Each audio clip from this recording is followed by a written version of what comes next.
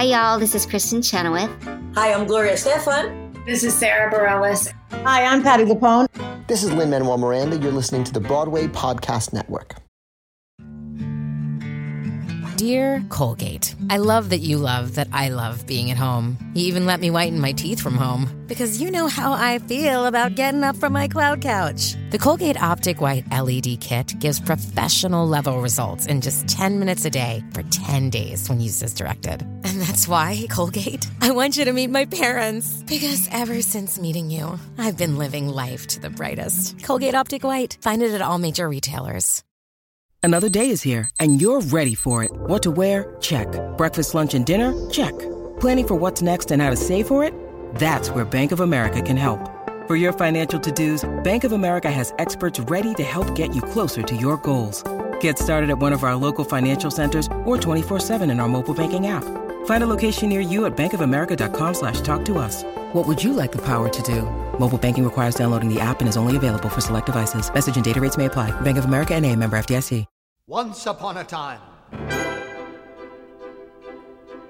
I wish in a far-off kingdom, more than anything, lived a fair maiden, a sad young lad, I wish, and a childless baker, more than life, I wish, with his wife. more than anything, more than the moon, I wish, the king is giving a festival, more than life, I wish to go to the festival, more than riches, I wish my cow would give us some milk. Hello, all theater lovers, both out and proud and on the DL, and welcome back to Broadway Breakdown, a podcast discussing the history and legacy of American theater's most exclusive address, Broadway. This is the first of many series devoted to specific artists that have helped shape Broadway as we know it today, both for better and for worse. It is called A Little Sondheim Music, and it is dedicated to the musicals of one Mr. Stephen Sondheim.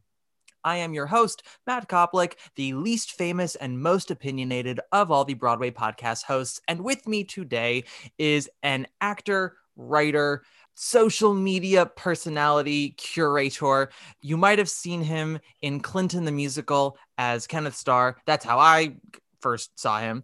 You might have seen him tour the country in Waitress, or you might just stalk him on Instagram and see all of his amazing content. I don't know if by the time this comes out, you'll still be doing 7 questions. I hope you do, but I think this comes out in April, maybe May. Anyway, point is, please welcome to the pod, Mr. Kevin Zach. Hello. Hello, Matt. Thank you for having me. Do you appreciate that really long-winded intro where you just had to wait? Oh, I loved it. Keep going. Oh, yes. Doesn't matter how many times I do this intro. I have to write it down. I have to read it. I don't have it memorized. And I'm never going to say it with any sort of aplomb. I started to dislike it about the 3rd time I had to say it, but by that point I was too deep and I was like, I can't change it now. So here we are. It's great. Oh, I love it. Thank you so much. I appreciate that. Mr. Kevin, what are we discussing today in the Sondheim canon? My favorite Sondheim musical, Into the Woods. It's your favorite Sondheim musical. It is only, and that doesn't mean it's the best one. It's my favorite though, because right. I think Bernadette Peters is probably the first celebrity I knew of because I watched the original Broadway cast filming of it on PBS as a kid. And we taped it off of PBS, and I wore that tape out watching Bernadette Peters, circle the stage in a giant cape. And I knew who Bernadette Peters before I knew who people like, I don't know, Tom Hanks or Brad Pitt, Yeah. That's a very specific image that I immediately gravitated towards. So yeah, you just said all the right things. No, this is, regardless of anyone's opinion on the show, you cannot deny the impact it has had on a generation of theater kids and continues to have. So it's not a controversial choice to have it as your favorite. It was my favorite Sondheim for a long time. As I'm doing this series, I'm wondering if that's changing a little bit. I bet it is. Yeah. Yeah. I'm just really loving the frogs, it's just, no one can take that seriously. I'm sure you know this, but Sigourney Weaver was in the original ensemble of that when they did the first production in Yale's Pool. With Meryl Streep and Christopher Durang. Isn't that wild? It is so wild. And now look at them. They've come so far, but yet it's so downhill from being in the ensemble in the pool for the Frogs. Of Yale, yeah. Yeah, of Yale. So were you a theater kid by the time you had watched it, or was that sort of at the point you were becoming one? I would say I don't know if it was a becoming or if it just always was. It just, I don't know who put on Into the Woods for the first time. It was just there. I was, I was born in 1988, so that was the year it came out. So it was playing on PBS sometime around when I was 3, 4, 5. And some point during that, I was abducted. It's very brave of you to give your birth year. That is, I'm so in awe of you. I don't think I ever truly will disclose my full birth year. I will tell people that I was born in either 85 or 95 and anywhere in between those years. So their guess. It's a safe guess. Good. Yeah. I'm also just a very vain person in that way. It's why I wanted to play the stepmother for so long. And also just because I'm incredibly gay. Yeah, I got into Woods. It was like, I was already a theater kid by then when I watched it, because I think I was 8. Yeah. I had, Disney was sort of, Disney got me very young. I always talk about Mermaid and Beauty and the Beast just like on repeat. And then I was the same with The Little Mermaid. I had Little Mermaid everything. Yes. Oh, I have a whole tangent about gays and Mermaid and why we love it so much. It's I call it the gayest of all the Disney Renaissance movies. In both, obvious and subconscious ways. But we're not going into that today, because if we do, we'll just never get to Woods. So point is, Disney got me. Wizard of Oz, and then weirdly Ballet for a time. Red Shoes was like, I stole it from the video store when I was a kid and just watched that all the time, as you do when you're 7. Yep. And I started doing like theatery stuff at the local JCC, because in addition to being gay, I am Jewish. And my director teacher, Amelia, was like, we're going to do this show called Into the Woods. And at 8 years old, had me play Jack. And in order to like have me learn it, showed us all the VHS of the Broadway company. And I was like, who is this? Who are these people? This is the most amazing thing I've ever seen. And then I think like later that year, we found the VHS like at a store somewhere. And I was like, bought it, watched it repeatedly, continued to watch it. When the revival happened in 2002, I was so on board to go see it. Fun fact, I was supposed to audition for it. I know. Oh, this is one of the worst what ifs of all time. Like this is my follies right here. Because I was 11. I was 11, about to turn 12, and I had done the first ever high school production of Les Miserables. Like it was like the premiere production that we then recorded, which I don't know if you've ever listened to that reference recording. I don't think so. So like MTI, I'm going all over the place, but MTI like has junior versions and high school versions of their shows. And they have what they call reference recordings, because they're like key changes and score cuts and whatnot. And so for Les Mis, we did it, and I got to do it. And at 12 years old, Prepubescent Me had 2 solos that were so inappropriate to have.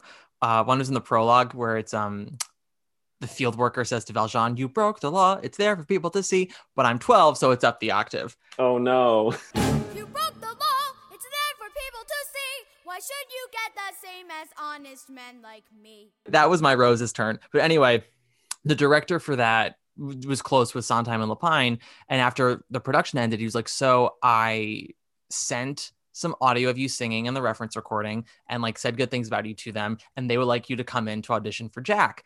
And my mom said, no, you already are doing your 6th grade play and you made a commitment to that. And I had a meltdown. Oh no, the damage is done. Could have been me. Fuck you, Adam Wiley. It could have been me. Oh no. I know. So that was some damage that I have with the show, but I still love it. I don't hold that against them. But yeah, I've only got to do it once since then. I played Cinderella's Prince in high school because our directors thought it would be fun to go against my type. Oh, that's always fun.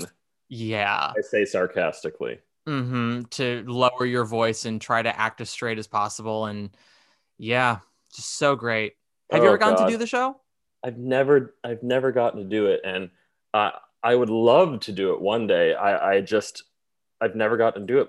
My brother Danny, when we were growing up, he's 5 years older than me, and he started a theater company with a couple of his friends in Buffalo, and they put on Into the Woods as like a summer production with just, you know, all their friends and whatnot. And I was a camp counselor at that point. So I didn't do it then. I wish I did, but I didn't. But otherwise, the opportunity, I think I auditioned for that Roundabout revival. The one where they're playing all the instruments? Yes. And then I got to some sort of callback at one point, and then they're like, and so what do you play? And I go, well, I don't. And I left. There it is. So how much about sort of the history of the inception of Into the Woods do you know? I have listened to, I think there's like some workshop recordings on YouTube that I've dabbled in. I forgot who was playing the witch at that point. Who wasn't playing the witch? Who wasn't? Cleo Lane? Who wasn't? Oh God! It might have been me for a hot minute. So, where we're at in Sondheim's career is we're after Sunday in the Park with George. You know, that crowd-pleasing mega hit that everybody loved and nobody walked out at the end of Act 1 constantly. Yeah. That Frank Rich just kept alive by constantly writing in his reviews like, fuck Merlin, fuck Cats, go see Sunday in the Park with George. So he and James Lapine had an idea. So, also the other thing that happened was the Follies concert at Avery Fisher Hall in 1985. Do you know of that concert? I know of it, yeah. Okay. It's a good concert. It's Barbara Cook, Lee Remick, good people. Carol Burnett does I'm Still Here. Elaine Stritch, Broadway Baby, some good stuff. That sort of renews interest in Follies, which then gets a production in London. And so Sondheim's starting to become like popular again after after the devastation of Merrily and Sunday, which ran and was respected but not well liked by a lot of people. He's starting to become liked again, which is really good. And so he and Lapine talk about what their next project's going to be. And they've had an idea to do sort of like a fantasy quest musical, Sondheim said, like in the vein of Wizard of Oz. But James Lapine wasn't really quite sure if he could invent one. He's like inventing a whole fantasy world takes so much time. Like James Lapine knew before even Game of Thrones. He's like, do you know how much time it takes to create a world of fantasy that has like no logic other than what you give it? Like, this is why, what's his face? James L.R. Martin, what's his name? Game of Thrones guy. Oh, I don't know Game of Thrones. I'd never seen this show, but I believe you. No, I have. I watched the first season and thought it was dull, but I assumed you would. I don't know. Most people. No, I know Lord of the Rings and stuff like that. So okay. I know what you're. Yeah. Tolkien. Yes. Tolkien. Yes. I've never watched Lord of the Rings. I watched the second Hobbit movie and was confused, but I guess that's what happens. I bet you'd be confused. Yeah. Yeah. That's what happens when you watch the second movie of a trilogy with no context. Yes. Of like a prequel trilogy too. Exactly. Although I understand in the first one, there's like a 30-minute scene where they're just washing dishes and singing. The movies are something else. Okay. So see, we all have our nerd stuff. But so they're like, they kind of put the idea to rest for a second because they're not quite sure, what they're going to go about with it. But then they have an idea for a TV special, which they're trying to sell, which was the idea that like all these different really well-known TV shows sort of combine for this big special. So something along the lines of Archie Bunker from All in the Family gets into a car crash, which then gets investigated by Cagney and Lacey. And then they have to like go to like St. Elsewhere to get, medical treatments and whatnot. And they're trying to sell it. And, basically what happens is, I think it's, Norman Lear. Is that the name of the guy who? Yeah. Yep. Thank you. Every time I say the name, it sounds like not a real name. I can see that. Yeah. They try to sell it to Norman Lear, who's like, oh, amazing. Like, write the script and I'll buy it. They're like, we don't want to write the script. We just want to sell you the idea. And he's like, no, I want the script, which I have been in that situation before. I'm like, I'm not spending in a month writing you a script if you don't like the idea. So yeah, as you know, as a writer. Mm-hmm. Yeah, so we get it. We get why Lapine and Sondheim were like, no, just buy our idea. Gotta go. Yeah. But it gives them the idea to apply it to their fantasy musical. which will become Into the Woods. And they go, what if we took a bunch of different fairy tales that are already known and make it this sort of, mashup, and we'll add our own story to sort of thread them all together so it has some sort of through line. And they fall upon the Grimm fairy tales and sort of pick the ones they like the best, the ones that they think have similarities and whatnot. The other thing was they were like, we can't really take one Grimm fairy tale because they're all super short. So to take one fairy tale and expand it to 2.5 hours is stupid. And there are some Broadway shows that forgot that lesson. So they come up with the idea of the baker and his wife, which is like their modern American urban couple who their idea is basically this couple that almost feels like they woke up one day in a Grimm fairy tale. That's sort of like the mold of which they wrote it and which they cast it, which when you watch Joanna Gleason and Chip Zien, like that tracks. They read like a couple in a Woody Allen movie that's like wakes up one day and they're like, what? I'm in the woods? That's so true. You're absolutely right. They are a couple from a Woody Allen movie. 100%. I mean, Joanna Gleason has been in quite a few, but that's not why I said that. I said that because I'm smart and I can find references. Yes, you can. Good for you. Thanks, God. I should point out, guys, Kevin has only known me for the length of this recording. The fact that he's being so supportive right now is a testament to his character, not because he's like, oh, we're old friends and I will indulge you. Like he's being a very nice person right now. So yeah, they weirdly enough, like the whole, what I could find anyway of the sort of writing process and production process of the show isn't all that troubled. Like they didn't have any trouble raising money. They didn't have any trouble really casting the majority of it. The biggest problems come while they're sort of getting ready for Broadway. So they go to San Diego in December of 86. And I think they do a reading at Playwrights Horizons at that time. And then they go to San Diego. They go to the Old Globe, which is, where the Full Monty and Dirty Rotten Scoundrels had their out-of-town tryouts as well. A lot of like random shows had out-of-town tryouts there, I found. Most of the cast is the same for the out-of-town tryout as opposed to Broadway. The only big changes they make are Ellen Foley was the witch there. She had more of a punk rock glam look. And I believe it's a different Cinderella's prince, but like 90% of the cast remains the same. They had some weird things out in San Diego, like the way that the baker's wife died originally was after she sang Moments in the Woods, she ate a poisoned apple, and that is how she died. Oh my God, they just wanted to weave that last little bit in, didn't they? They were like, we want to make sure you all understand. These are fairy tales that you know. Yes. Oh my, did she just pick the apple off a tree, or what did the witch? No, I think like it was presented to her. I don't know. There's I think there might be footage of it. I'm not entirely sure. Because there is footage of the San Diego production, and it is wild. It's like very hodgepodge. The costumes are cheap, and there's not much of a set. It's I've got to find this. I got to know how she gets this apple. Was there a second witch? Like for the transformation? I don't know. I mean, if it's towards the end of Act 2. Oh, second witch, like the apple second witch, right? I totally how did she get this apple. I didn't even think of the witch from Snow White. I was just like, what second witch? Yeah, I guess so. They also like, because Snow White was a bigger character. The Three Little Pigs were bigger characters, and which they both just sort of got eliminated in the process, and a bunch of different songs. You can watch He's a Very Nice Prince from that production, as well as I think Your Fault / Boom Crunch. And it is, the witch's costume in particular is really crazy. It's the best way I can describe it is, in Cinderella, when Laura Osnes gets like her gown torn apart and then it becomes like the gold gown in the costume change. Before it's the gold gown, how she looks at the torn clothes, that's essentially what the witch is wearing, but like intentional. Good. Oh, beautiful. Yeah. Stunning. We love a choice. Definitely check it out. It's wild. They also write No One Is Alone while they're in San Diego, so that wasn't in the show yet.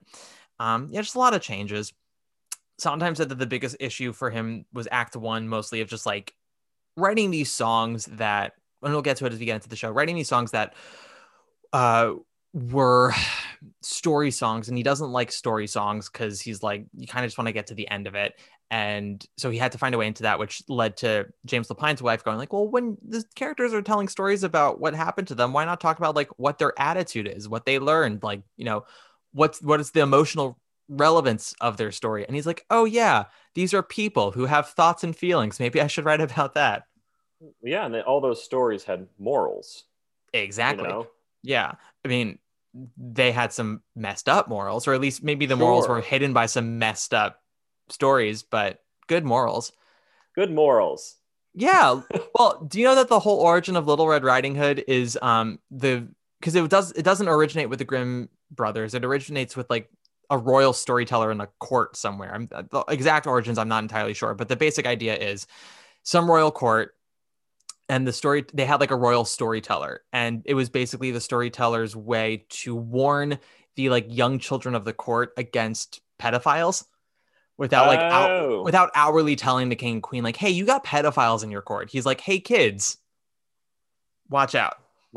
So good. That's a good moral to learn from that story. Exactly. If those kids listened, then they wouldn't have their own little, Mystic River prologue going on. Do you like that reference? That was a good one. That was a really good one. Thank you. I mean, you're not going to catch me referencing Clint Eastwood much on this podcast, but...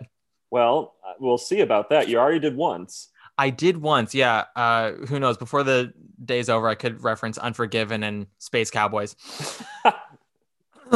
So they close in, and I keep wanting to say La Jolla. My tongue wants to say La Jolla, but it's not La Jolla. It's the Old Globe. Old Globe. They close in the Old Globe. Pretty okay response. Audiences were super confused. They love to tell the story that like Sondheim would stand in the parking lot and like shout at people to go back in after intermission. Not because they hated it. They like genuinely thought the show was over. Oh, wow. Yeah. I don't know how true that is. I'm sure like it happened once or twice, but they like to say like, oh yeah, he was out there all the time going, go back in. They decide to cut Ellen Foley as the witch because they don't think it really fits super well. Betty Buckley does a reading of it. Unclear what really happened there. That's the audio I think I've heard. Yes, there's an audio of her doing the witch's rap, and she's not, very funny or weird. She's more just sort of like intense. And Betty Buckley. She's Betty Buckley. Hotbox of Crazy Betty Buckley. Yeah. She goes on later this season to do Carrie, which is much more suited to her talents. And then the other story, I don't know if you know this, while they're casting it, they ask Patti LuPone to come in to audition for the witch. And she says, I really want to audition for Cinderella. And they're like, well, we kind of have a Cinderella, but like, sure, if you fit it, we'll cast you because you're Patti LuPone.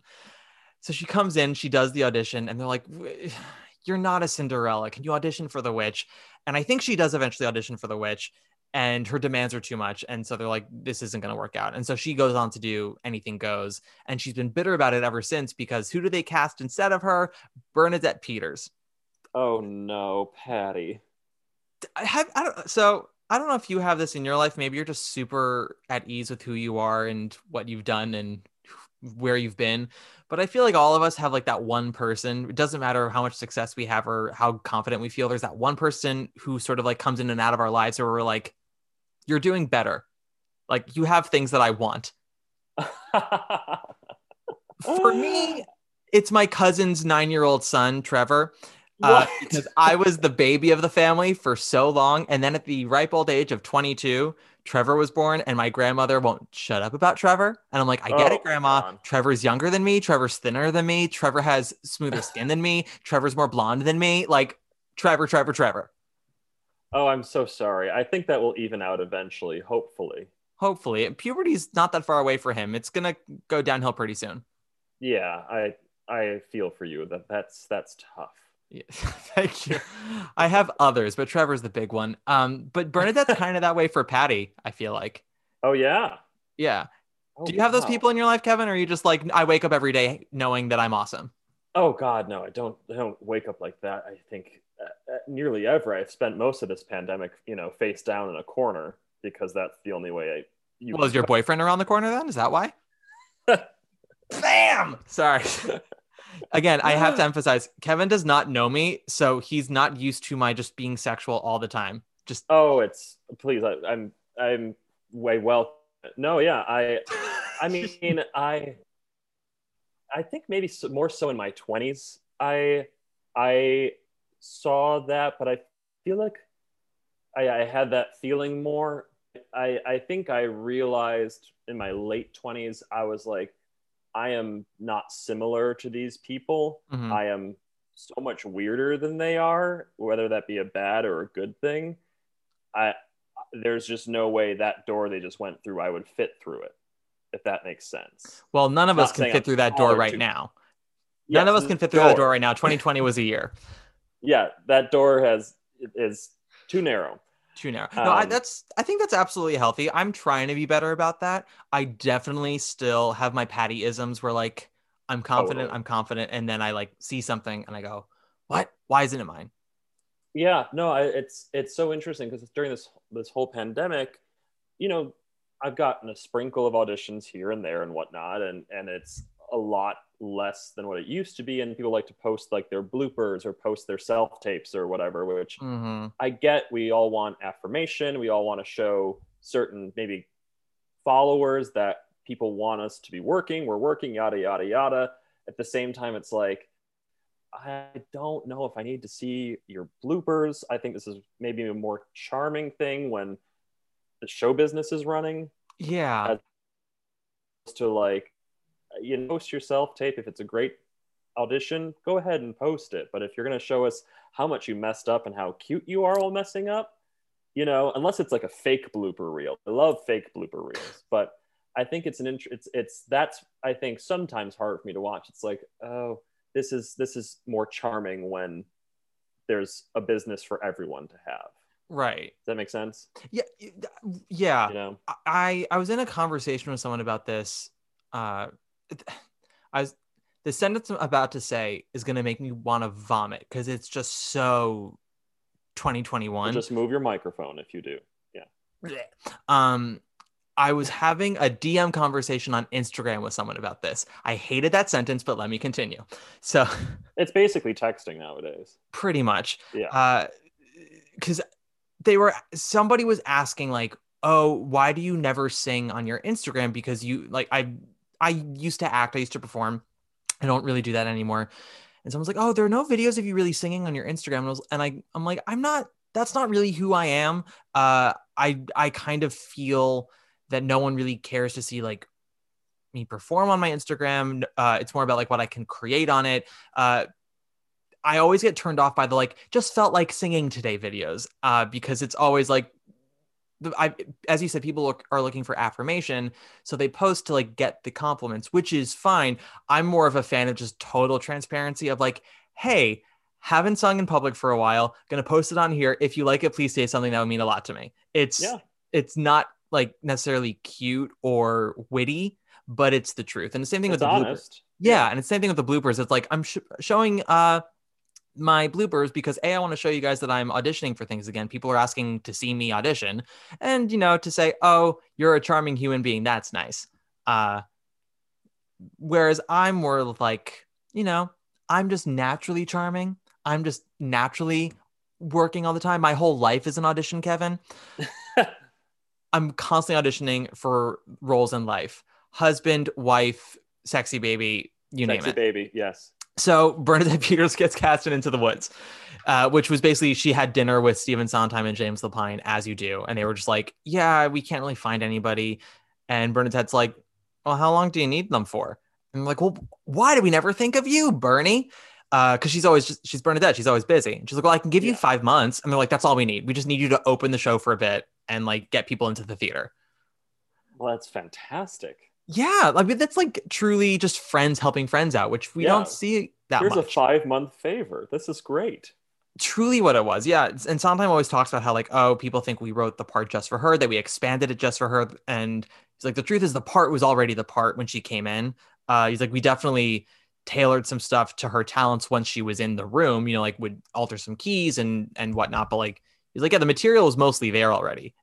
We just needed someone who we thought could do a good job and was a name, and she was that. But yeah, she was only in it for like 5 months. And then Phylicia Rashad came in, which is why Phylicia Rashad's on the Tony Awards. Yep. Betsy Jocelyn weirdly did it for a minute, which... Oh. Yeah. For those of you who don't know Betsy Jocelyn, by this time you will, because the Sweeney episode will have come out, but she's the Joanna on that video recording with Angela Lansbury. And Sondheim likes her Joanna because he says her voice sounds like a bird. And I'm like, it's a bird on speed. Yeah. That vibrato. It's the 80s. Cocaine. Very much the 80s. A lot of casting mix arounds with this show, I found out, because I have maybe 3 or 4 playbills from the original Into the Woods. Ooh. And a lot of cast members, like one of the stepsisters was the baker's wife for a minute. Lauren Mitchell was the baker's wife for like 1 month. And then I think like Chuck Wagner was Cinderella's prince for a month. Like just they kept on moving people around over those 2 years. It was quite insane. Yeah. I don't know if you ever had to deal with that where it's like over the course of the run, they're like, hey, Kevin, we know normally you play Star. Could you be Hillary tonight because Carrie's feeling down? No, though one of my Bill Clintons was Tom Galantic, who was the standby for the princes in the original Into the Woods. And he would go on for, he said, sometimes months at a time as one of the princes. Because were they sick or were they just like out on another job or something? Not sure. I mean, he just said it was the cast changeover was constant. Waitress, I was the dance captain, and we just were always replacing people. And there was probably 10 minutes to spare where I was almost Nurse Norm instead of the usual Nurse Norma, who was always played by a woman. So I was not a swing in the show. I was in the ensemble, but I was constantly swinging and split tracking on stage. It felt like at least every week of the show. So I think just some shows, when they start running, something about it makes the turnover just crazy. Yeah. I think with Waitress, it's the pies you have to constantly dance with. They can injure people. They're very lethal. Yes. Listen, carbs in this economy. You want me to eat a pumpkin pie every night on stage? It's full Jenna Maroney and Mystic Pizza, the musical. Yes, exactly. Get me on rollerblades and let's go to town. Oh, God. What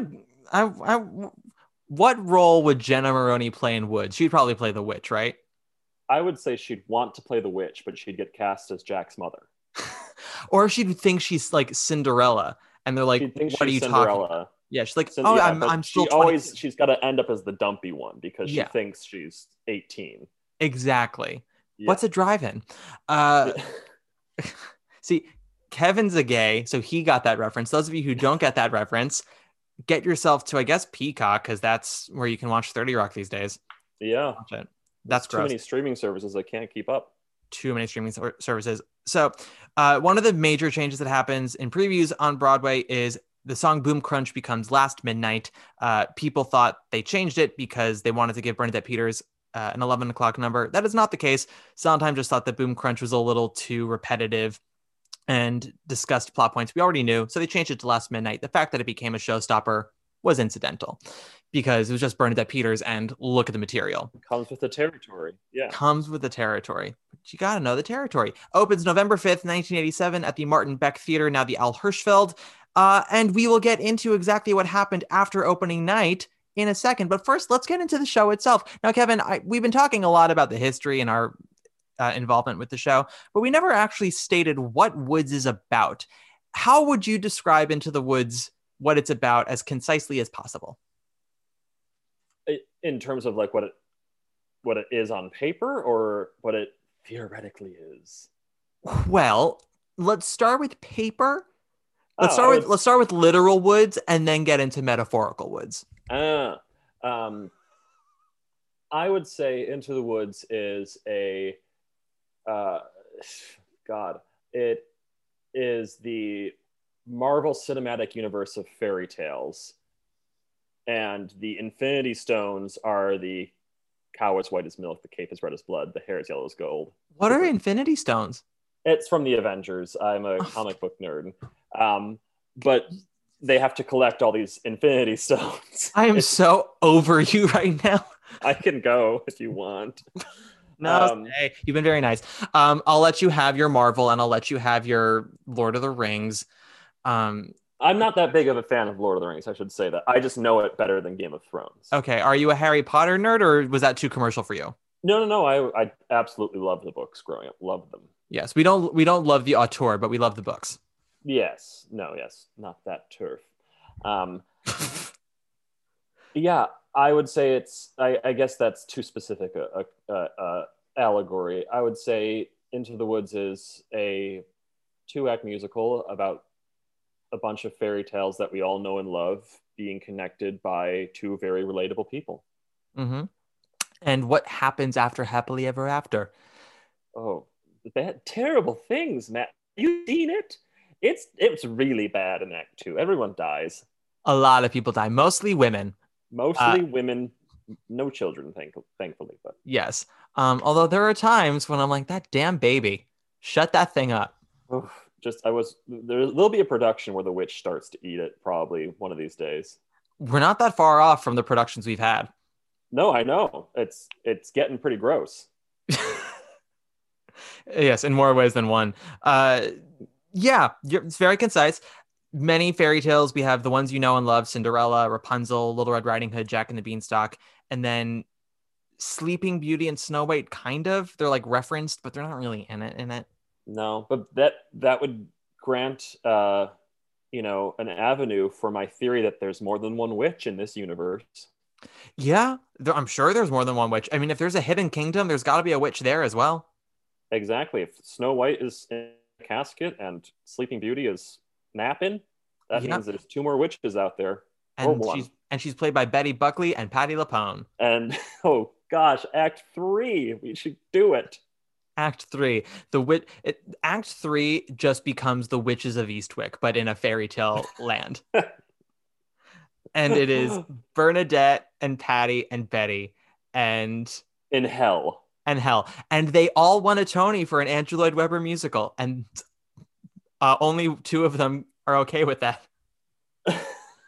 So, I mean, I don't want to really go into this like plot point by plot point, song by song, because it will literally take us 3 hours. And after Follies, I kind of have made it more about like, just, the songs and the themes and whatnot, only because Sondheim shows become less about the plot. This is definitely probably like the most plot driven show he's had since Sweeney. And those two are like, I'd say Sweeney, Night Music, and Woods are his most like plotty shows. Like a lot of events happen.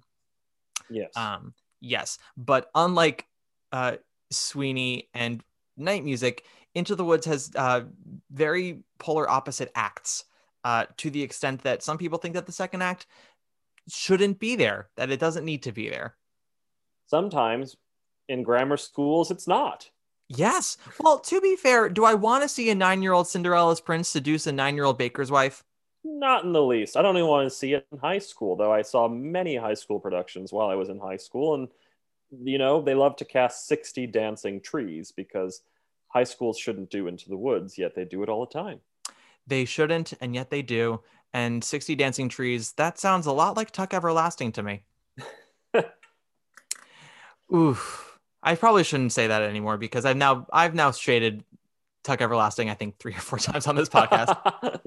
Not that it's a bad show, just it was the most unnecessary ensemble of all time. Like that's a 6-character musical, and they had a 20-person dancing ensemble for no reason. I didn't see it on Broadway. I saw a lab of it probably 3 or 4 years before it came to Broadway. Don't really remember it, but that's all I got. Yeah, that's all you need to know. It's just, a character, it's the equivalent of a character saying, pass the salt at the dinner table, and then 3 dancing trees come on to pass the salt metaphorically to the next person. It was very that. Like, imagine that the gold slipper and the red cape and the yellow hair in Into the Woods were played by people, and every time that they discussed like having to obtain those items, those people come out and dance as the items, like to show metaphorically the want of the baker and his wife. I don't think we're far off from that production either. No, we're not. We bring up those items. We should probably say a little more clearly for those of you who don't know Into the Woods, and if you're listening to this, how dare you if you don't know Into the Woods? Truly, listen. I can be okay with you maybe not knowing Sweeney or Follies or Gypsy, but not knowing Into the Woods and Passion. Who are you? Was not expecting Passion, but I like that I was included in that. No one was expecting Passion. Yeah, not even Donna Murphy. Another Donna Murphy. Yeah, I'm recording that episode in 2 weeks, and I'm not. To be fair, I've not listened to Passion in a long time, but I'm not necessarily looking forward to reliving it. It's not my favorite. We'll see. Everyone's got their thing. But yes, they're the two characters that were made up, the baker and his wife. They are told by the witch next door, usually played by a diva like Bernadette, that there's a curse on their house. And in order to break the curse, they have to go into the woods and get 4 objects. The cow is white as milk. The cape is red as blood. The hair is yellow as corn. And the slipper is pure as gold. Bring it back before 3 midnights. And then they can have a child. And they go in, and Act 1 is about them getting the items. And the items come from all those different fairy tales. Gold slipper is Cinderella. Cow is Jack. Little red cape is Little Red, hair is Rapunzel. And everyone goes through their fairy tale in Act 1, comes out quote unquote happily ever after. And then Act 2, the wife of the giant that Jack kills comes down and starts killing people, and everybody starts blaming each other. And people grow, people learn, people die. People burn. And Bernadette Peters. Bernadette Peters. That is very funny. Yeah. What is a favorite song of yours in this show? Moments in the Woods. Yeah. That and I can't remember the title of the Justify the Beans little. Maybe They're Magic. Maybe They're Magic. That little songlet there. I love that song particularly because it shows that this, leading woman character in this show is not 100% pure. She's not, she's not afraid to lie to get what she needs. And I kind of like, you hadn't really seen that on stage before Into the Woods, this sort of flawed, woman with an unlikable quality in a way. She sings it in a way that's so likable, but when you realize in that she will, deceive people to get what she wants, I'm like, oh, I love that. And I love that it's presented to me in such a jovial way and in a play on words. I'm trying to think of if was a female character in musical theater before Woods that we were supposed to root for that did sort of dishonest things. Mama Rose essentially, but Mama Rose never really lies in Gypsy. She's pretty upfront about what she's about. She still does reprehensible things, but she doesn't lie to like a child. Yeah, I should say. Well, I guess there's Mrs. Lovett as well. Sure. Yeah, Mrs. Lovett's about to sacrifice a young boy to a demonic barber, but that's neither here nor there. Neither here nor there. By that point, she's already turned people into pies. So, I don't think we're necessarily supposed to. That's the polar opposite. That's the extreme. Exactly. I don't know if we're ever supposed to root for Mrs. Lovett. I think we're supposed to like her, but because she's likable. We're supposed to enjoy her. Yeah, the baker's wife, we're supposed to be rooting for her. We want her to succeed, and I don't think we still do, even after she starts, and even after she lies, and even after she sleeps around. Yes, well, we still like her. Wake up, stop dreaming, stop prancing about the woods. It's not beseeming, what is it about the woods? Back to life, back to sense, back to child, back to husband, you can't live in the woods. There are vows, there are ties, there are needs, there are standards, there are shouldn'ts and shoulds. Why not both instead? There's the answer if you're clever. Have a child for warmth and a baker for bread and a prince for whatever. Never, it's these woods. First of all, when you look at the prince, Cinderella's prince, when she sleeps with Cinderella's prince, which again, if you haven't seen Into the Woods, deal with this conversation. We are talking about the show as if everyone here has watched it and listened to it and knows it. We're not going to go over everything. So fucking deal with it. But when she sleeps with Cinderella's prince, depending on who plays the prince, sometimes I'm like, absolutely look at the material. Sometimes I'm like, you probably could have resisted. Totally. But, yeah, I think there's something about the feeling of like the end of the world where you just get weirdly super horny because it's like, well, this is the end. I might as well use the body I have one last time for the pleasure it was designed for. I have thought that every day of this pandemic. I have thought that as well. Unfortunately, I will be dying alone, so I just turn my phone onto super high vibrating intensity and go to town. Close your eyes and think of the Queen. Think of England. That's all I do. That's what I do. Olivia Colman. Olivia Colman. I think about Olivia Colman far too much. Oh yeah, absolutely. Fleabag, I mean, come on. Yes. She's incredible in that. What a sad day. What a sad, sad day. I'll get the champagne. I can't. So yeah, it's that scene where she and the baker deceive Jack out of Milky White into giving him beans, magic beans that they really know nothing about. All they know are that they're most likely beans from the witch's garden that are sort of the reason why his family's been cursed. They deceive a very simple and optimistic lad, and she tries to justify it to herself as to why she's now just sent a young boy home to his starving mother with no money and not even a cow. And a handful of beans. Truly reprehensible when you really think about it.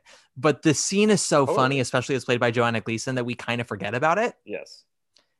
You're with her. Yeah. Because she proves herself to be clever and has a lot of integrity and much more capable than her husband. That without her. Yes. Oh, she goes against the title of her character the entire show. I mean, the title is she's the baker's wife.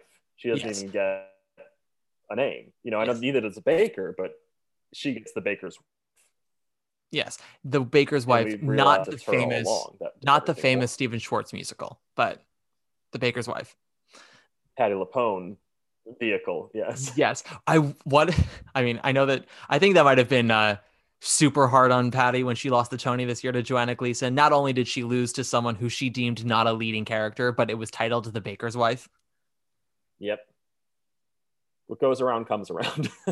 Like crabs, Patty. So it's, I guess because we were invested because we're told like this is going to be the main driving storyline and we want it to finish, and we know that without her it's not going to. We've already established how sort of lame the baker is. He can't get the cape from Little Red, and he can barely remember the ingredients. Can't remember the ingredients, doesn't know how he's going to go about doing anything, and he's so headstrong like a man that he's got to be the one who does it because it's the spell is on his house, only he can lift the spell. No, the spell is on our house.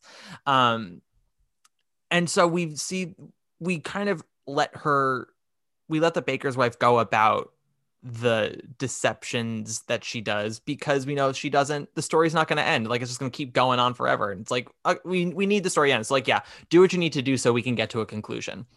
And we've all sort of like, I don't think anybody at that point in the show cares that much about Jack, if that's fair, because in the prologue, they do a good job of sort of establishing that he's a little idiotic and he's very oblivious to the hardships of his life and is not really helpful in the house to his mother. He doesn't do anything to contribute. So when he's deceived, we're like, that tracks. He's someone who would be deceived. And if it wasn't going to be the baker's wife, it was going to be somebody. Totally. Oh yeah. No, he was never getting to market no matter what. No, she even says no one would have given him more for this creature. Yeah, but justifying the beans. It justifies the beans. Do you like Milky White being played by an inanimate object or being played by a person? Inanimate object. Agreed. Forever. Yeah, I don't like a dancing cow. I don't want to see a human near that cow ever. I guess this is goodbye, old pal. You've been a perfect friend. I hate to see us part, old pal. Someday I'll buy you back. I'll see you soon again. I hope that when I do, it won't be on a plate. I would say weird. So I wouldn't say it's my favorite song, but one of my favorite musical moments of the whole show, because it's the only time musically where I can sort of sense magic in the air, if that makes sense, is Cinderella at the Grave. Oh, okay. And it's a very niche choice, but when Cinderella goes to visit the grave of her mother because she wants to go to the ball, the King's Festival, 3 nights in a row, she goes to her mother's grave where she planted a branch and it became a tree. And she sings, what should I do? What am I doing wrong? And when her mother says, like, tell the tree what you want, it'll get your wish. And she sings the shiver and quiver little tree, the way that like that music sort of escalates. Totally. And the way that the orchestra comes in, I don't know, like it's one of the few times in the show where I'm like, this feels like magic. in the way that a Totally. fairy tale has magic, because a lot of Well, it's not. Yeah, I mean, aside from, the witch floating on a chair in the original production, it's the first bit of magic we see. Yeah, and especially the not kind of wrong. magic that we come to think of for fairy tales, like that. Totally. It's the That's- dress appearing. Yeah, In every fairy tale with a princess, a dress appears, exactly. I will say I do really like in the movie when they actually have the dress appear on her, and it's made of the leaves. I thought that was Totally. that was a very nice visual. Very magical. Very magical, and great use of the medium. They're like, you know what? We're in a movie. We're in a movie. We have CGI. We can make this work. Yes. Yes. We can And it's figure this out. It's Anna Kendrick. We're gonna build a dress on her, because you don't just throw a dress at Anna Kendrick. You have it appear on her body. Exactly. I want to talk about the prologue for a second. Some might say it's a well-known moment in the show, the prologue. It is, yes. Do you know why it opens with that like giant chord after Once Upon a Time? No, I don't know why. Two reasons, or at least these are from an interview that I watched with Sondheim. I cannot remember exactly the interview, so I can't tell you where to find it. So don't ask me. Okay. So I would appreciate you not yelling at me during this time. Okay, I won't. Apparently, it was his way to sort of jolt the audience awake, so they were kind of thrown off by it. So they could start paying attention, because it's a big but and if you listen to the London cast recording, which I think I sent you a link to, I don't love that. Yeah, I don't love that recording, but the way they do that opening chord is very like Jesus, like it's intense. And it's to jolt the audience awake, get them sort of like really paying attention, and also kind of informs them this is not going to be a fairy tale that you're used to. You're not going to get the sweeping Cinderella. You're going to get like an orchestra just really blowing your ears open. Which is what it does. And it I don't know, it's a nice kind of it's a nice way to sort of jolt the story open. When I listen to the prologue just in my headphones, not watching it on anything, to me it reminds me of someone opening a book and letting the cover slam. Like a book of a fairy tale. A big heavy book, yeah. A big heavy book, and letting it open and it starts off. Yeah. So maybe, that's the image it gave me, which sounds like what he intended, is something that jolts you awake. Exactly. Or even more than that, just having the huge book itself and plopping it on the table of like, we're going to read a story today. Bam. Yeah, bitches. I'd say it is musically a bitches. Once upon a time, bitches. Once upon a time. I wish In a far-off kingdom. Yeah, we've got three sort of story songs that are kind of like explanations to the audience. One is I Know Things Now, one is Giants in the Sky, and one is On the Steps of the Palace. I would like to discuss On the Steps of the Palace, but between Giants in the Sky and I Know Things Now, do you have a preference in discussing either one? Oh man,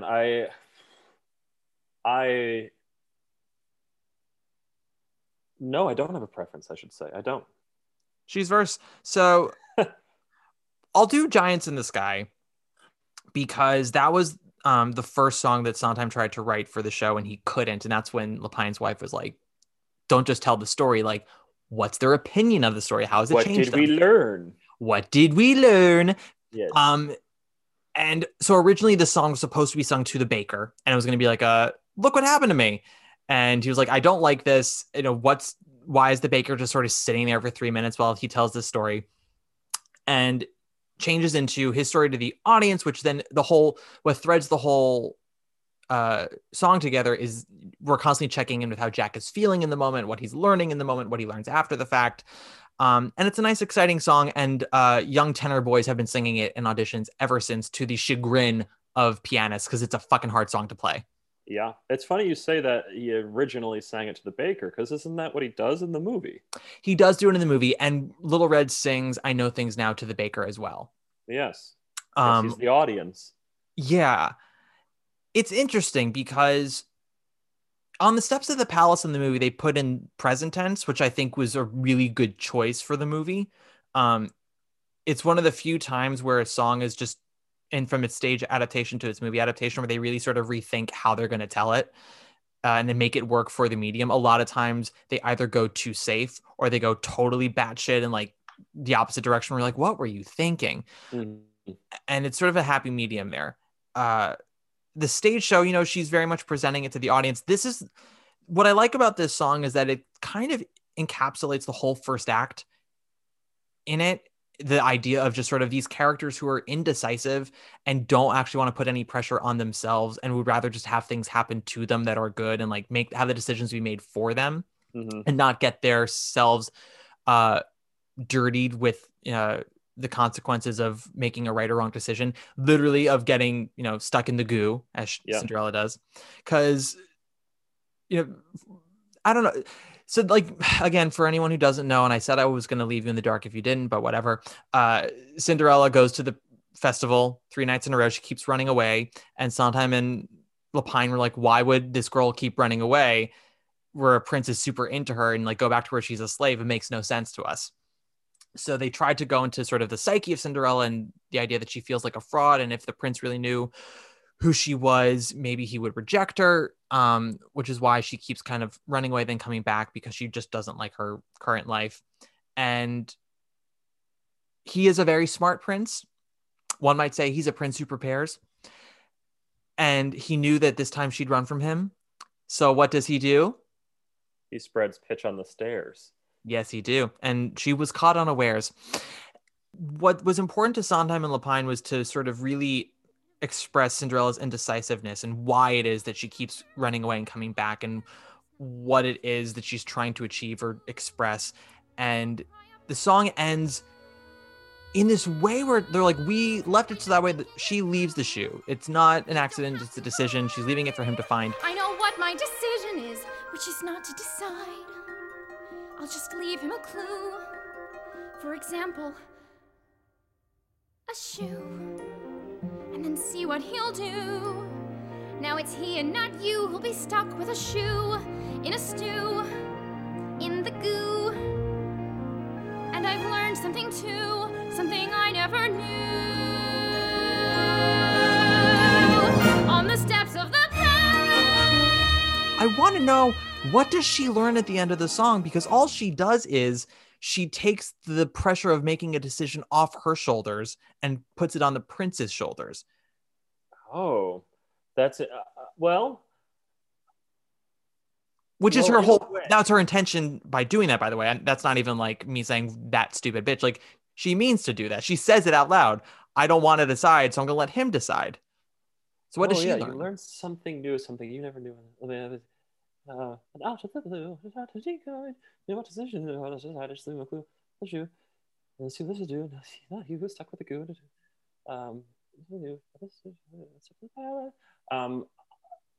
Well, I think she's learning that this is just me thinking about it for the first time ever. So thank you for broaching that. It's a very interesting question. I think she's learning that she can be brave. She can be coy. She can be flirtatious. And she can, in effect, make choices that she wants to make.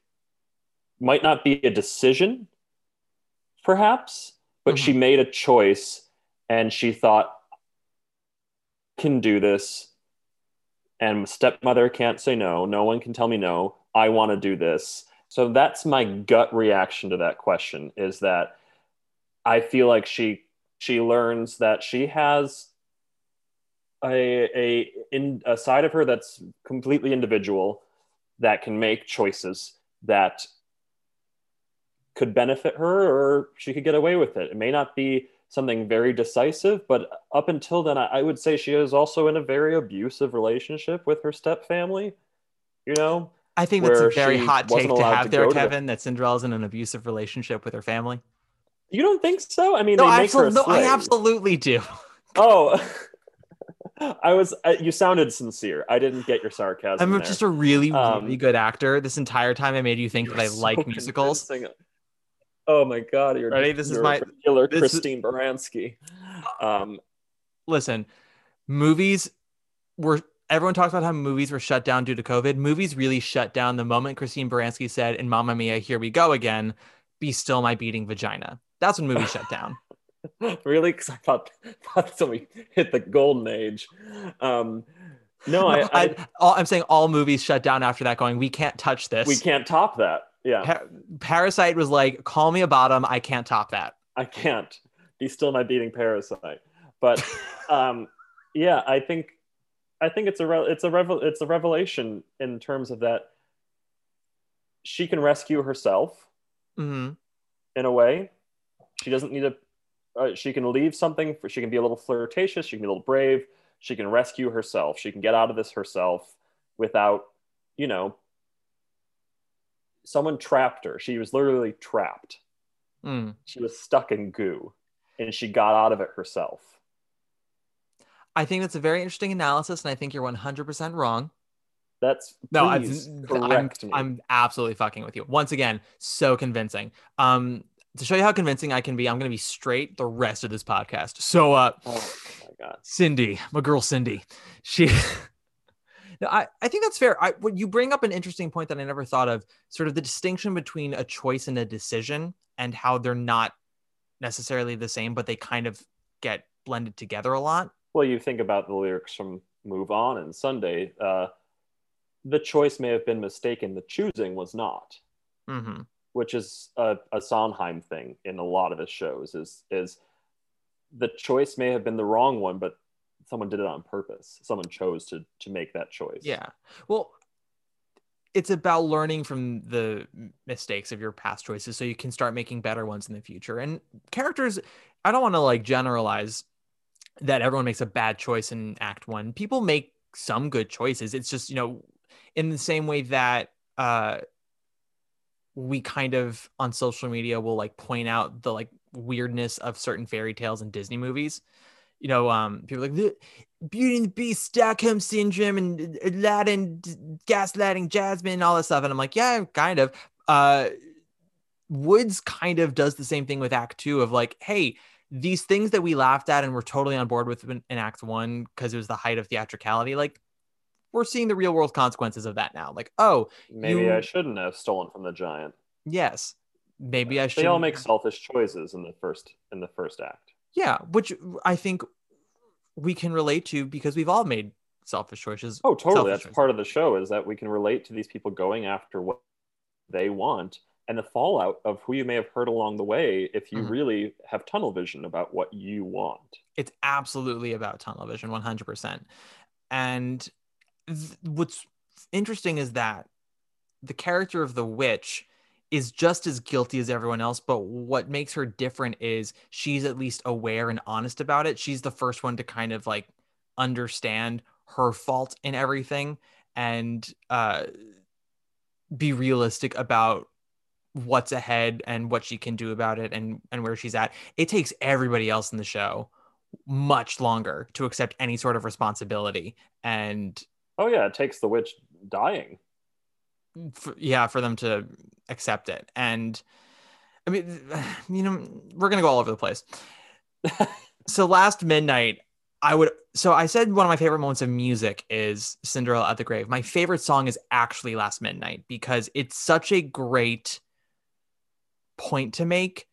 And it's just like, I just feel like in any argument that you can get online with someone, like you just have to recite the lines of Last Midnight to them and just maybe tweak the words so it's specifically about them, but the point will get across because the point is made so well. When the shit's hit the fan and people are dying, wake up, people are dying all around you. You're not the only one to suffer a loss. And then when you're dead, you're dead. Just classic Bernie, very Stepmother and Cinderella. Bernadette. Classic Bernadette. Yes, you'll always be common. Kevin, this is maybe the 4th episode where the Bernadette Common speech has been referenced because it's just such iconography.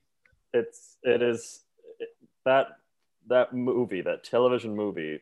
I mean, it should be in the AFI Institute, or whatever it's called, or the AFI. Yeah, AFI Top 100. Like Yeah, top 100. It's that idea of that Bernadette back when she was in her prime, where she could find ways to make these weird choices on line deliveries that still worked and were true to the character and to the story and to the production. That kind of got away from her later on. If you watch some of her in Night Music, she makes some odd vocal inflections, and then it just gets worse with Follies. But in Woods, I think she's just so laser focused on the witch's anger, and it's a justifiable anger. So she's not like morally upright. She's just so frustrated. She's at her wit's end with these people who are completely useless to her. Like, totally. I mean, she didn't lose the beans. They were stolen from her, and then she was still punished. She's cursed with age and ugliness while she's in her prime. So, I mean, bitterness is the tip of the iceberg. Well, she just keeps losing, because then when she gets her youth and beauty back, she loses her powers. Oh, classic. And then, loses her daughter, which, that one is kind of her fault. Yeah, that is her fault for sure. She was totally abusive. Yes, but it's an example of tunnel vision in a way. And it's not me justifying her keeping Rapunzel captive, but you can sort of see why she would do it, because, or at least why that character would do it, how she would react to being a mother, the outside world being what it is and what she thinks of it and what people are capable of. And she loves this child so much that she wants to protect her from everything, absolutely everything, which you can understand, even if you're like, first of all, you can never protect them from everything, and to completely close them off just causes as much damage as if they were to go out into the world and experience all the bumps. In fact, it damages them more so, as we see with Rapunzel in Act 2 when she goes absolutely AWOL. I just love that. Oh yeah, Pamela Winslow. I want to take a special moment to shout out Pamela Winslow in the original Broadway company. Rapunzel is a small role in terms of stage time. She makes the most of it. She eats everything, and I love it. There's a lot of hesitancy in the way that Pamela Winslow goes in for that hug with Bernadette at the end of Stay With Me, where it's her desire to be loved by her mother and to feel safe overpowers any fear she has and reluctance to be around her still, and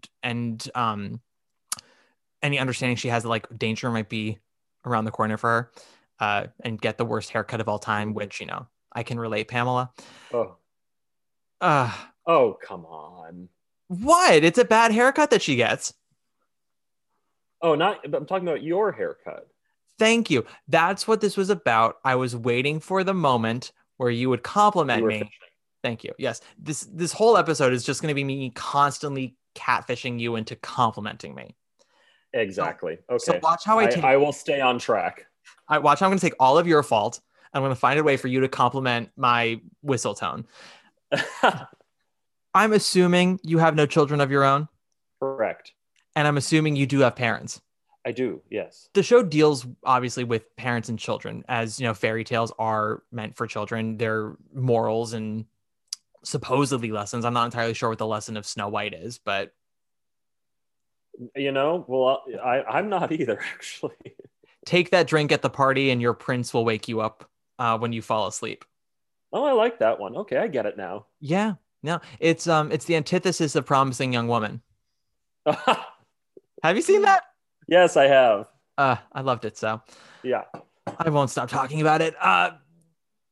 But so we have, the baker and his wife and how they want a child. We have Cinderella, who doesn't really know parental love anymore. We have the witch, who has Rapunzel as her daughter, Jack and his mother, and then the baker and his wife having their own child, and then the baker having to step up and become a father in Act 2. And then a single parent. Yeah. Well, by the end of the show, it's the idea, it's the embodiment of it takes a village, because by the end of the show, we have 4 standing characters left, and they're all there to help raise this one baby. And the fact that it's going to take all 4 of them tells you something. Totally. The song Children Will Listen in the show, to me, always stood out as not quite fitting into the show, even though it's always the song that's like now sung at, you know, graduations and things like, you know, like weird events will sing Children Will Listen. And it's like, you know, when someone writes the song for the movie adaptation just to get the Oscar nomination, that's how I've kind of Children Will Listen has never gelled for you. Yeah, and it's never plucked any of my heartstrings. And I don't know if it's because I don't have kids or I've got a good relationship with my parents, and I wasn't a bad kid growing up. So I don't know if it just missed my life journey, whatever thing, but it's always felt like the song that Sondheim would have wrote for the movie adaptation to get an Oscar. Right. That's fair. And that's actually something we'll get into with the reviews when we finish. I mean, I also don't have kids. I don't really like kids, although last week I did have a pregnancy scare. And oh no. I know, just turns out I was late, but but it's fine. No babies for me. It's sort of supposed to be like the moral of the story. Angela Lansbury even says in the Tony performance, like, and the moral of the tale, children will listen.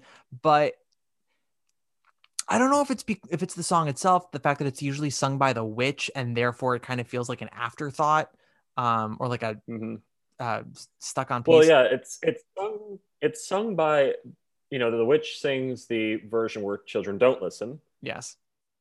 And then after she's, you know, dead, I say that with quotes because, of course, I mean, unless you've learned that she in fact dies or she goes on to some different form of punishment from her mother, she sings it again at the end of the show, but with children will listen. And at that point, I kind of don't consider her the witch we knew.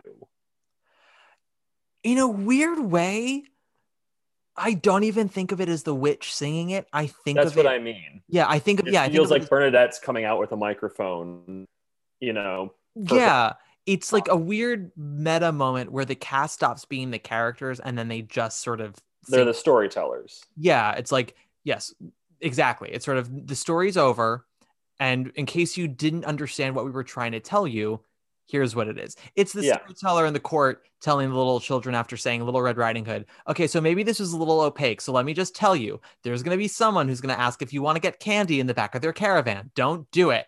Well, there's also that element in the show of it being, I don't want to say like a theater troupe of actors putting on a show, but they do break the fourth wall, grab the narrator, and feed him to the giant. Yes. How do you feel about that storytelling wise? Well, I think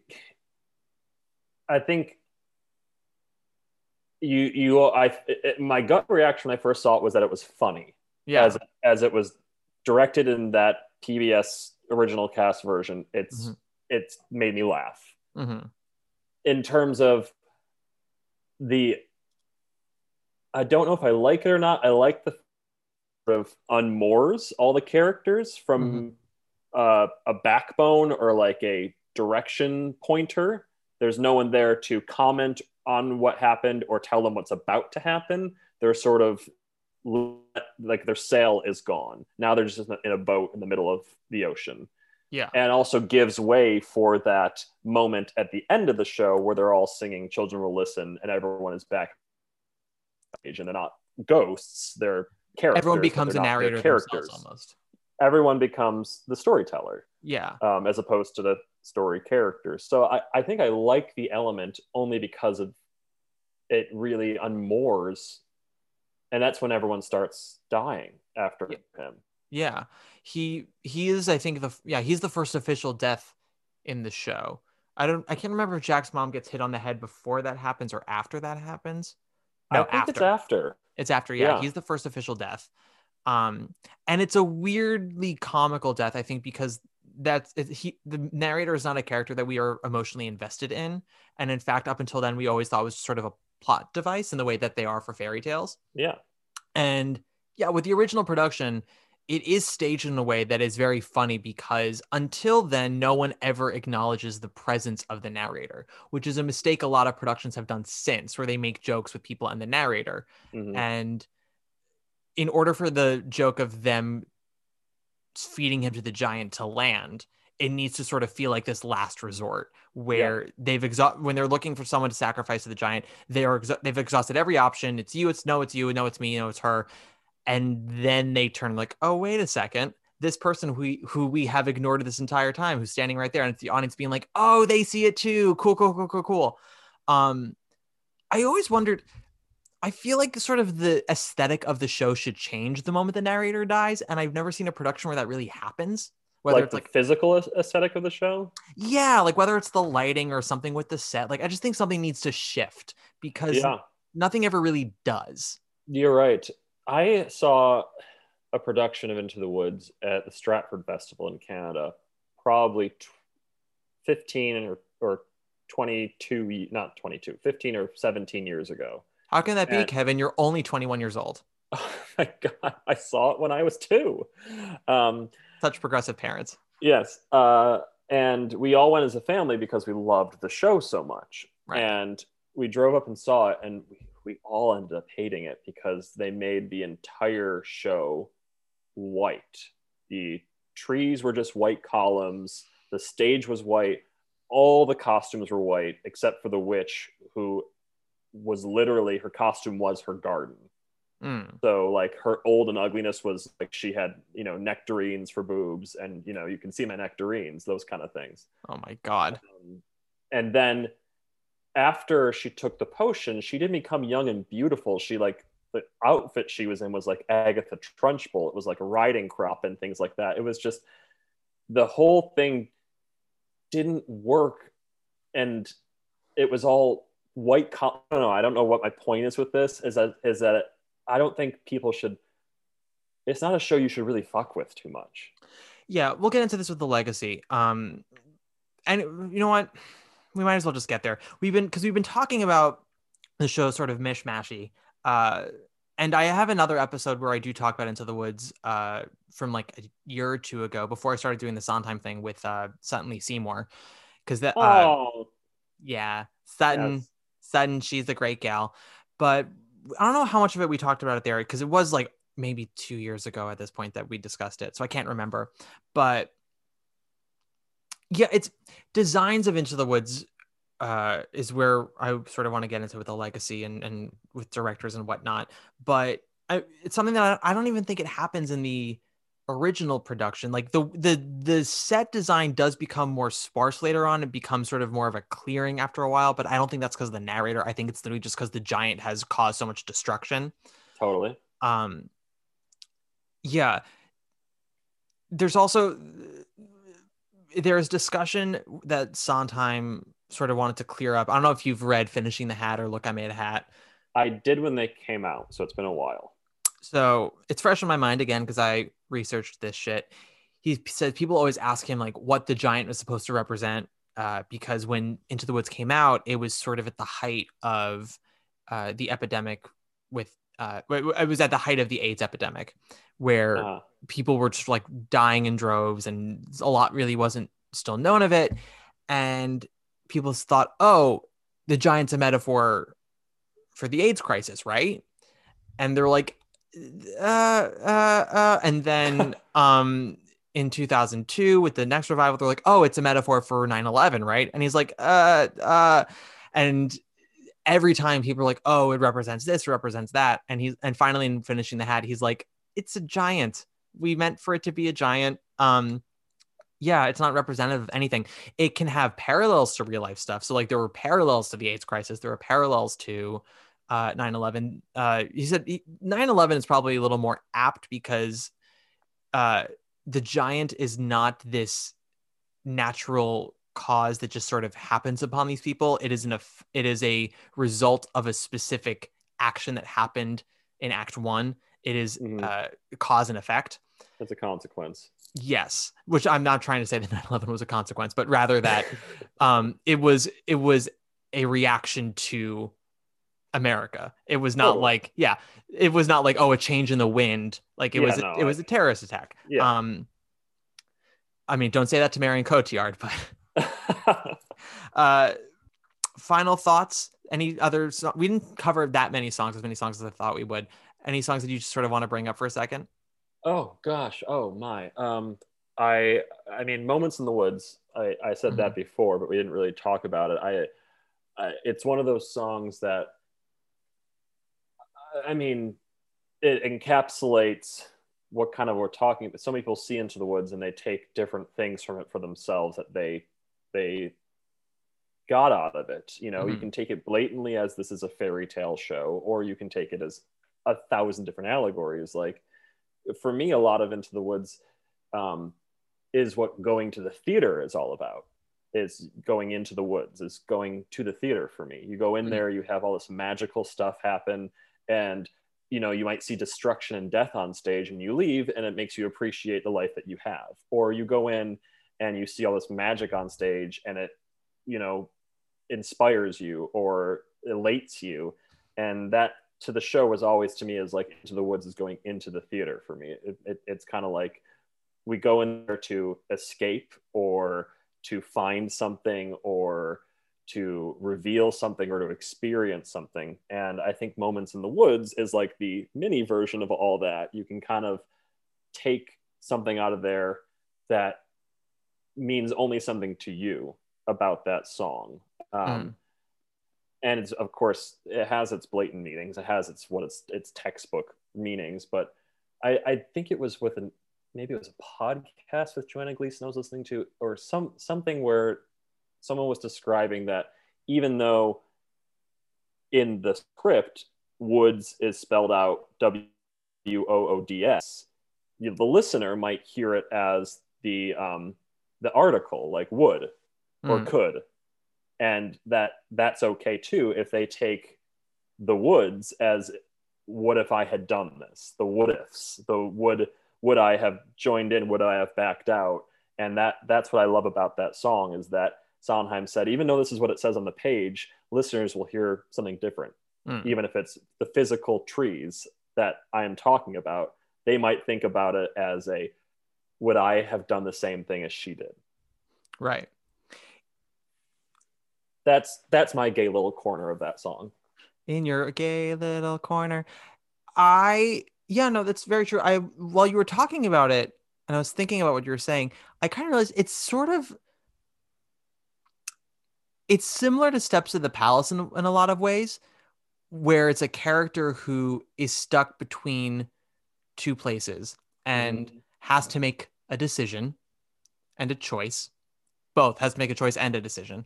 And unlike Steps of the Palace, the baker's wife does make a decision, which is to go back to her husband, hold on to the moment that she just had, which was sleep with a prince, and know that, you know, it's not, that life is unsustainable, and, you know, trying to get that moment back will do nothing for me. But if I can treasure that moment for what it was, it will allow me to be more in my present life.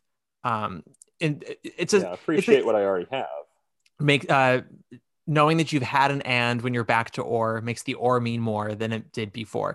It's the kind of song that all the four characters in Follies should have heard 30 years before Follies takes place. Oh, shoot. God damn it, Steve. You wrote Moments in the Woods 20 years too late. Yep. Or I guess 15 years too late. I don't know. What is time? But no, it's... And again, I recorded Follies like 4 days ago. So again, that's also in my brain. But yeah, it's just... it's a very healthy song in a show where I feel like a lot of the characters, other than the witch, and even she doesn't have that many, most characters don't really have a healthy song. They've got beautiful songs, delightful songs, and they all fit in the theme of the show. But when you think about them, like, they're not that healthy. Like, they don't... No. They all still have lessons to learn after those songs. Yeah. And Moments in the Woods, I think, is the first like real healthy song. And they even say like, once she sings the song, it's like she has to die because there's nothing like she's outgrown the story by that point. Totally. She Yeah, she gets it. She got it, and then she gets it. When you say got it, you meant the D, right? She got the D? Yeah, well, I got it. That's what she says. Yes. And then she gets it. Yes. And she then gets wood, then she gets the woods. Yes. And then she leaves the woods forever. Yes. Well, I got it. Well, I got it. Lisa Kudrow playing the baker's wife. That would have been something back in the day. This is the baker's wife has always been to me, in my meaningless opinion about things. I hold no weight anywhere in the world, but I have always personally thought that Joanna Gleason perfected the role, and it can't be done again as well. Yeah, I think there are certain actresses, like I think Regina King would have been a phenomenal baker's wife, or could be still, but like I don't think anyone will do it as well.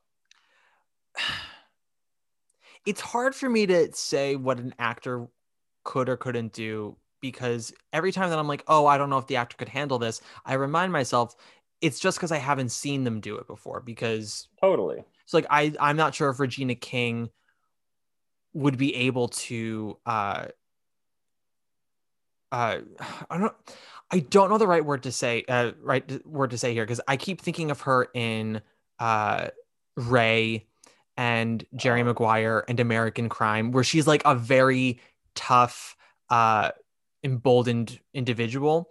And when I think of the baker's wife, I think a lot of that, but I also sort of think a little wacky. And I have to remind myself, just because I haven't seen Regina King be wacky doesn't mean she can't be wacky. I'm sure she can. Totally. She's Regina King. Look at the material. I always thought as well, Jane Kaczmarek back in the day. Ding dong. Yes.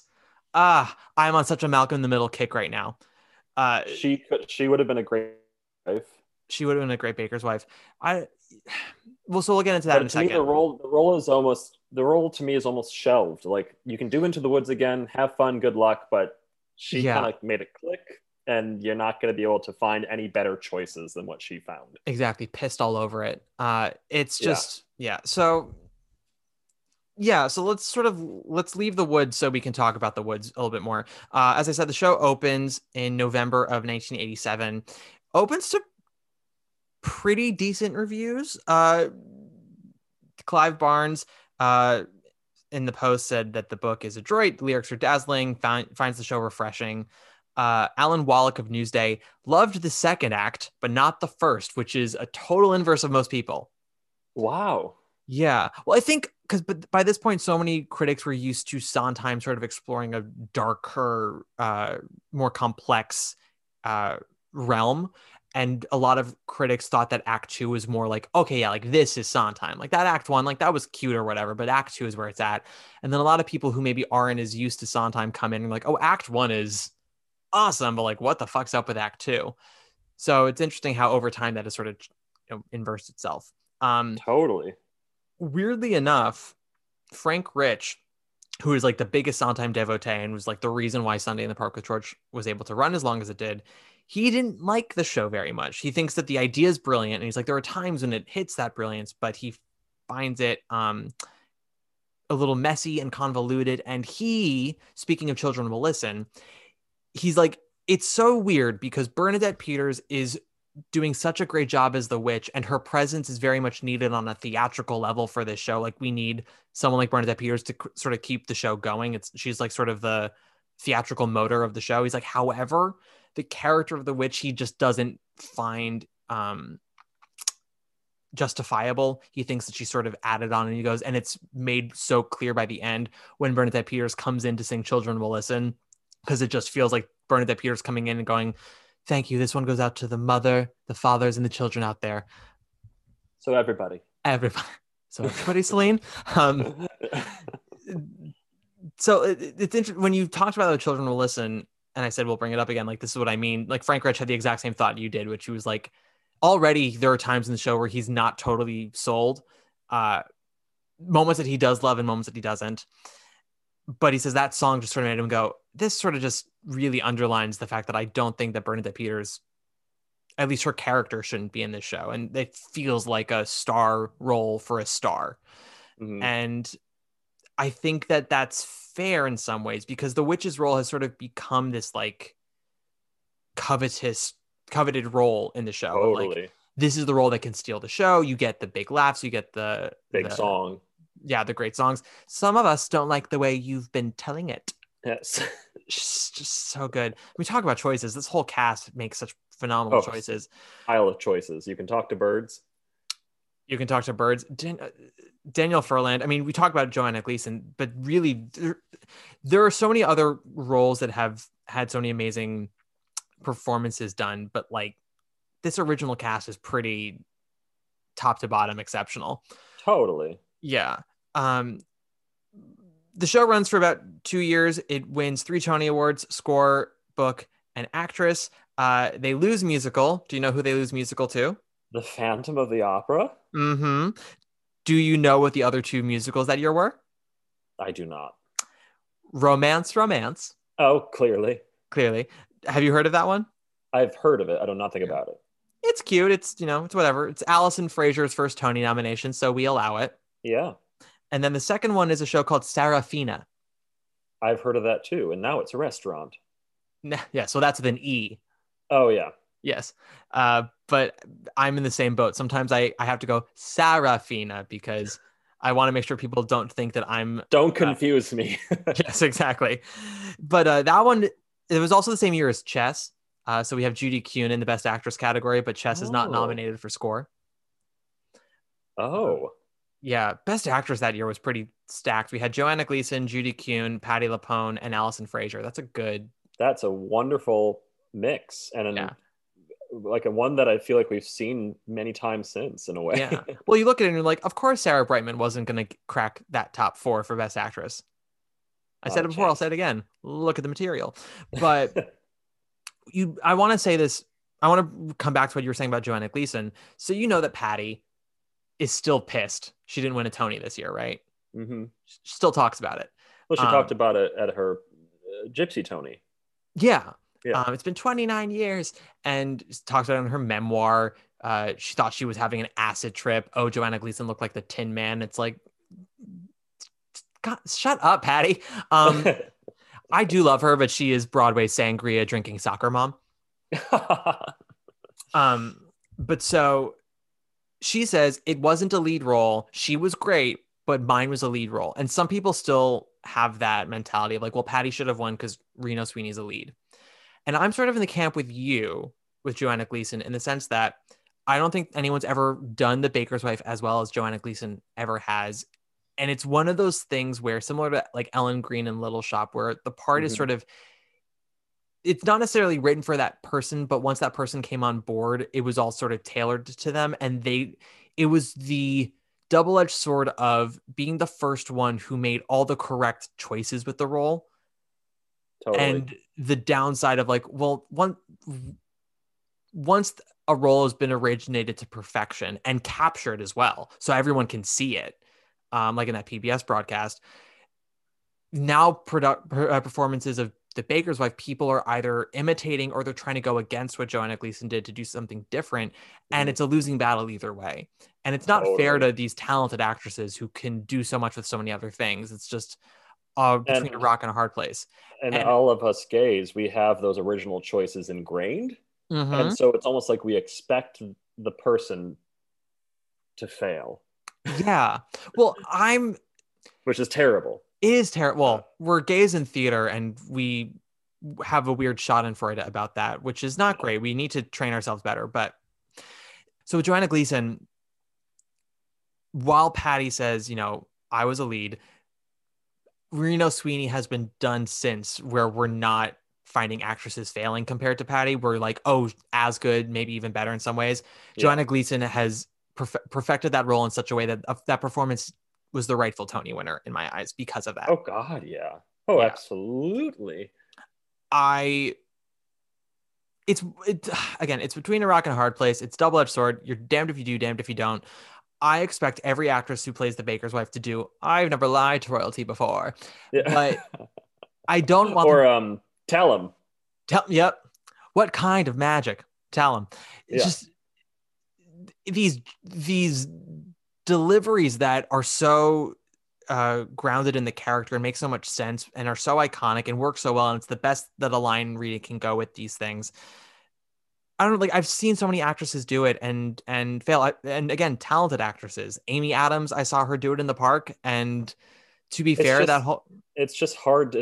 You are absolutely right. Like she made all the right choices, and it's on. You can watch it whenever you want. Like there's a filmed version of it that's shown in high schools. It's shown everywhere.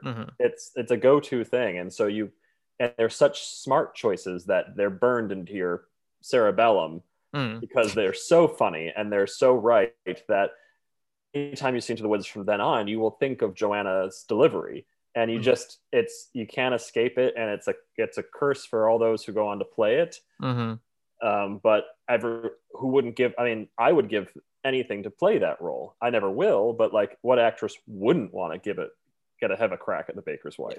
I mean, it's such a phenomenal role, but it's one of those things where once you get into it and you realize almost too late, the material's amazing, but yeah, well, I mean, that's why Amy Adams did it. I mean, yeah, it's the baker's wife.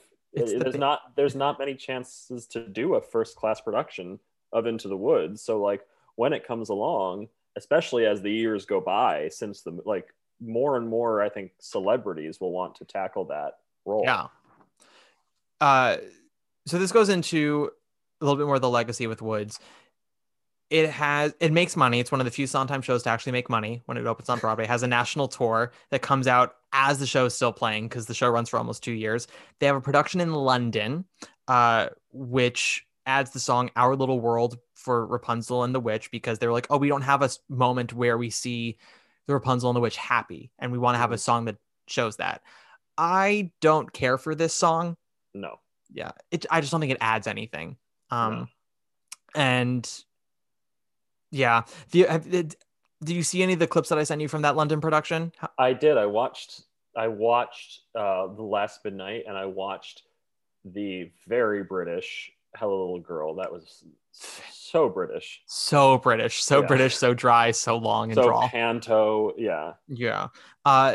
It kind of goes into where I want to go to with these other things, because we have another revival, the Donmar Warehouse. We have the Broadway revival in 2002, the Fiasco production, which is not me saying the production was a fiasco. That's the name of the people that produced it. The people that did it. Yes. And then it was done at the Regent's Park Open Air Theater, which came to New York at Central Park. We have the Disney movie version, which, people like or they bemoan. I think it's a good movie version. I think similar to Joanna Gleason with The Baker's Wife, is it didn't do anything exceptionally new with the piece, so it can't really stand on its own. It's a very traditional and perfectly fine, surprisingly well sung movie version with Hollywood actors. But we have the PBS version, and which is so iconic that it's like, well, we don't really need this other one. Yeah, I'm happy that it made money though. Like, I'm happy more people than ever saw the story. Yeah, and sing and learn the songs, and the movie adaptation could have been so much worse. Then yeah, well, the original intention was in the early 90s to have Jim Henson was going to make all these puppets. Yep. Yeah, with some really weird and amazing casts for these readings. Goldie Hawn as the baker's wife, Cher as the witch, Robin Williams as the baker. Crazy. Amazing. One where Meg Ryan was the baker's wife. I actually would have liked to have seen a young Meg Ryan do the baker's wife. Yeah. But I also actually really like Emily Blunt's Baker's Wife. She is perhaps one of my favorites after Gleason, where, again, not perfect, can't touch Gleason, but she does a very strong job. Mm-hmm. But what I wanted to say, sort of as we round this up, is Woods, and you talked about this with the Stratford production, Into the Woods has become one of those Sondheim shows where, for me, it's become really smart students who want to write a thesis paper decide they're going to direct a production of Into the Woods instead. And it becomes about how it's going to look, how they're going to find all these metaphors, how they're going to parallel things. The Regent's Park production was, when the wolf devoured the little girl, it's a 20-year-old red and he's eating her out. Yeah. And it becomes about how clever the director is, how clever the designers are, how you can make it different, how you can find all these symbols and metaphors. And it takes away from the story, in my opinion. Mm-hmm. Not that it has to be so literal, but that people forget that there are human beings in the show. It's sort of like the show is written to be, you know, to remind you this is a fairy tale and these are actual humans in it, who are complex with actual wants and feelings and thoughts and make mistakes. And I feel like sometimes productions of Woods now have gone so off the deep end where the characters are pawns in a grand scheme of things. And it's why so many people now roll their eyes when they think of Into the Woods. They go, oh, that boring show. Like, no, you just saw a production that was so up its own asshole that you don't really know Into the Woods. And I guess because the show is a fantastical show, it provides those opportunities. Totally. But it bothers me still. Like, I don't know, people don't do that with Night Music or Company. They do it with Sweeney a bit, but they still make the characters in Sweeney characters. They will have more fun with like how to play it, but it's, you know, they still remember the story. Into the Woods, I feel like people forget about the story. Totally. I completely agree. I think it's a tricky line to walk. So because we got to wrap up, because Kevin's a busy boy who's got to leave right after this. I got to wrap this up as quickly as we wrap up at the end of Into the Woods. Rapid fire questions, Kevin. Bring it on. The Sondheim rhyme. What is your favorite lyric in the show? Maybe they're really magic. Who knows? Love it. God, that's good. Where does this rank for you in the Sondheim canon? Oh, I think, I mean, it's favorite in my nostalgic life sense. I think Sweeney's up there. Sweeney, and I think Into the Woods right after that. You know what that is? That is Saturday Night Erasure right there. We are you caught me. I've been shaming you this entire episode while also demanding that you compliment me. So I'm truly, I'm straight out of Into the Woods myself. I had a dream cast. Who would you cast in this show? Who do you most want to see? Oh God. You mentioned Regina. Regina King, I think, would be a phenomenal baker's wife. I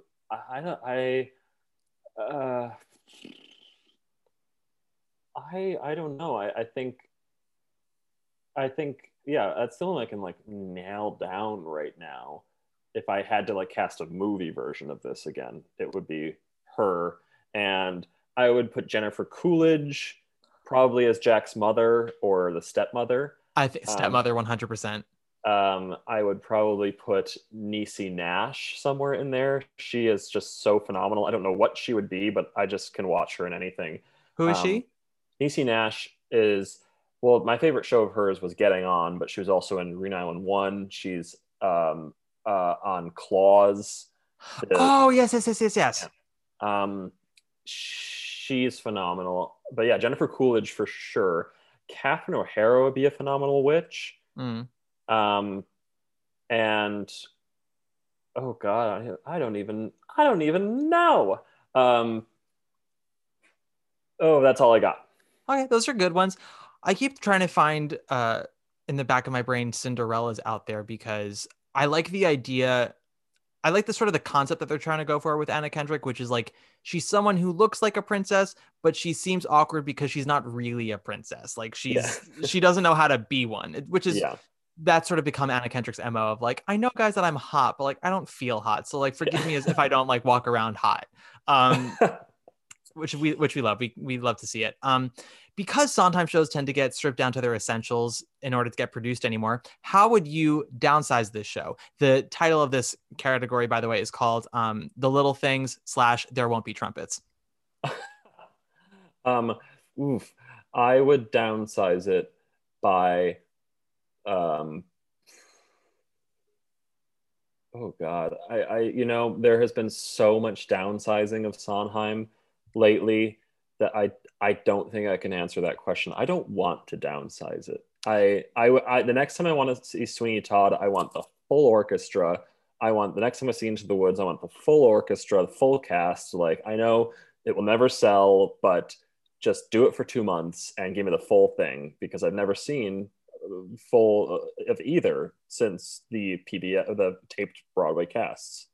She's greedy, but you know what? She's right. Kevin, this has been wonderful. Thank you so much for coming on today. Thank you. This was very fun. Kevin, where can people find you if you want them to find you? Oh, they can find me in my house. That's really it. Or online, you can find me. I'm on all those handles is at Kevin J Zak, Z-A-K, and that's probably the only places you can find me right now because I don't really go out into the world. It's true. He does have a website. You can reach him through that as well. And he does answer from time to time. So, keep the faith, y'all. You can find me on Instagram, Matt Koplik, usual spelling. If you like the podcast, rate, review, subscribe. The algorithm is a real thing, and we want to make sure that people know that it's a real thing. And yeah, this has been phenomenal. Let's close us out with a nice Broadway diva, Into the Woods related. We've done Gleason, we've done Bernie, we've done Vanessa. Trying to think of who else we could do. Danielle Furland, because we don't talk about her enough. So yes, thank you so much, guys. And make sure to check us out next week when we cover when Sondheim writes his version of an 80s rom-com, Say Anything, Can't Buy Me Love, 16 Candles, and it's called Passion. Have a great week, and we'll see you next week. Bye. Take us away, Danielle. Once his teeth were bare, though I really got scared, well, excited and scared, but he drew me close and he swallowed me down a dark, slimy path where lie secrets that I never want to know. And when everything familiar seemed to disappear forever, at the end of the path was Granny once again. So we wait in the dark until someone sets us free, and we're brought into the light, and we're back at the start. And I know things now, many valuable things that I hadn't known before. Hey, it's Leslie Odom Jr. here on the Broadway Podcast Network to tell you about the Rise Theater Directory, a program of Maestro Music. Rise is a national online resource designed to connect and empower backstage and administrative and creative theater professionals from underrepresented backgrounds. If you work or aspire to work in the theater community, this can help you find your next project. And if you hire theater professionals, search the Rise Theater Directory to find your next team. Create your profile now and get more information by visiting risetheater.org. That's theater with an RERISETHEATRE.org, because only together we rise. It's time for today's Lucky Land horoscope with Victoria Cash. Life's gotten mundane, so shake up the daily routine and be adventurous with a trip to Lucky Land. You know what they say, your chance to win starts with a spin.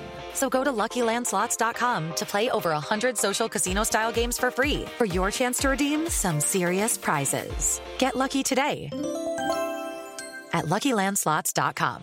Available to players in the U.S., excluding Washington and Michigan. No purchase necessary. VGW Group. Void where prohibited by law. 18+. Terms and conditions apply.